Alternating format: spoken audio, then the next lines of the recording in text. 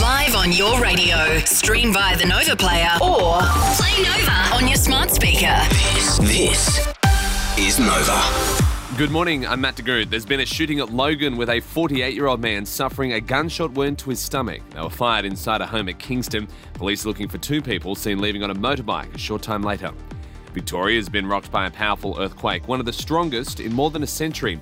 The magnitude 4.3 quake was centred near Leongatha, 165 k's east of Melbourne.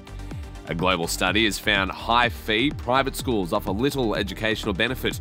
The OECD research has found the higher grades attained by private schools are mainly due to the socioeconomic status of the students, not the education on offer.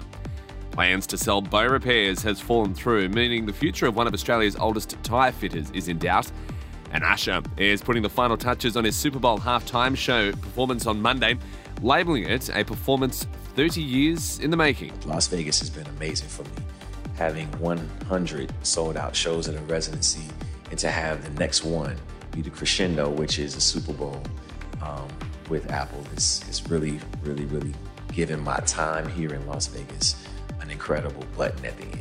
Now with sport, here's Mitch Lewis. A must-win for the Bullets tonight as the NBL weekend kicks off. The sixth-place side has still a chance of stealing a spot in the finals, but need to beat the Adelaide 76ers in what is the Bullets' final home game of the regular season. And our Aussie cricketers are back in action today following their test and one-day series against the West Indies. The boys will be taking on the Windies in the first of their T20s, which kicks off in Tassie today. A top of 29 degrees today. Wet weather continuing, set to be a wet weekend as well. Right now it's 21 degrees, and you're up to date on Nova.